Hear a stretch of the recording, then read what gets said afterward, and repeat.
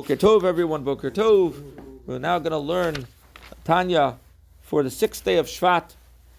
In today's lesson, by being broken, it's on page 93, by being broken spirited over his or her past and returning the spirit to its source, the Rasha restores the Shekhinah and can begin to participate in the journey of spiritual achievement, which requires a prerequisite of self-control. Returning now to his original point that the wicked cannot begin serving God without love and fear, with love and fear, before repenting for the sins, the Alter Rebbe says. Now we're on page 94. This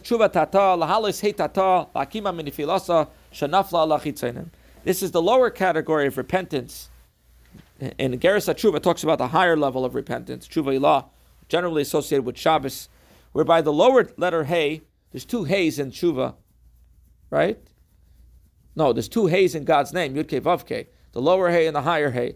The lower tshuva is that the lower hay is raised up from its fall into the forces of the evil, the klipot. Tshuva, repentance, spelled tshuva, reforms the word return the hay, tashuv hay. This implies that repentance returns the hay of the divine name, Havaya is Yud Kei Vav Kei, Yud Hey and Vav Hey, to its proper place.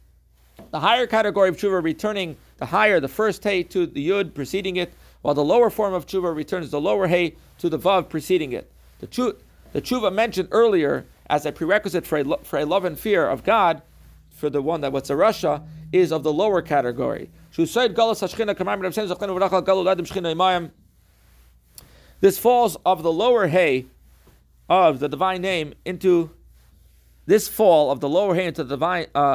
divine name into the klipot is the mystery of the Shekhinah, the divine presence in exile. As our sages have said, I believe this is Rabbi Shimon Bar Yochai, when the Jews were exiled to Edom, the Shekhinah went into exile with them. See the Gemara Megillah. Dahainu, what does that mean? On a personal level, going to Edom. In a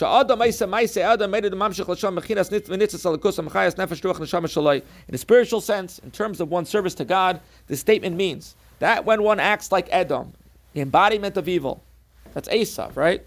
When he sins, he degrades and draws down to Edom, to the klipot, the divine spark, which vitalizes his nefesh ruach and neshama with godly, holy life. In this way, the Shekhinah within him is drawn into exile. What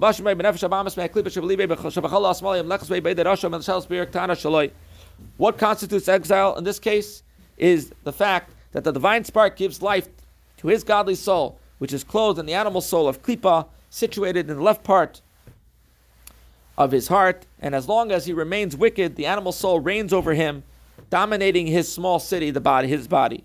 Thus, the divine spark within his godly soul is in an exile in the klipa of his animal soul. The nefesh ruach and neshama are thus held captive in exile under it. A captive not only lacks the freedom to act as he wishes, but is also forced to carry out the wishes of the captor. The divine spark within the soul, however, although in exile, is still not in captivity. It has merely lost its ability to affect the person with its godly vitality. In other words, it doesn't have to follow. Let's go page 95. When the heart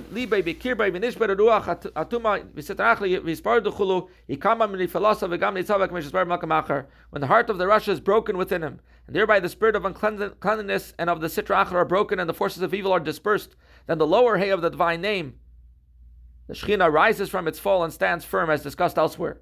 Only when he repents, and thereby frees the Shekhinah from exile, and allows the divine spark within him to affect his soul and body, may he begin to serve God with love and fear. So basically, in summary, it is indeed very near to us to love and fear God, for we are able to create at least an intellectual emotion by means of our mind, which is under our control, even if our heart is not. However, this does not apply to the Rasha, who is a slave to the desires of his animal soul and must repent before beginning to serve God with love and fear. The takeaway is, your actions are not isolated and not without consequence. Your every action has profound ramifications. It can cause the divine to be incarcerated or redeemed. In other words, you matter. So let's all do the act of releasing the Shekhinah from exile. And that's why it says when Mashiach comes, that God will return to Israel with the Jewish people. Which means that until Mashiach comes, we are in exile. God's in exile with us. And then when we return, Hashem returns with us. And when we know that Hashem is with us, Boel Paro, He's with us, He's coming with us in exile, It brings us simcha to know that Hashem is here with us, and very soon we'll go back to the Holy Land, to the holy city of Yerushalayim, to the holy Beis HaMikdash, to the Holy of Holies, Kodesh HaKadashim, to the special Even HaShasiyah, the best special rock from the world, for which the world was created, speedily, immediately, now, Amen.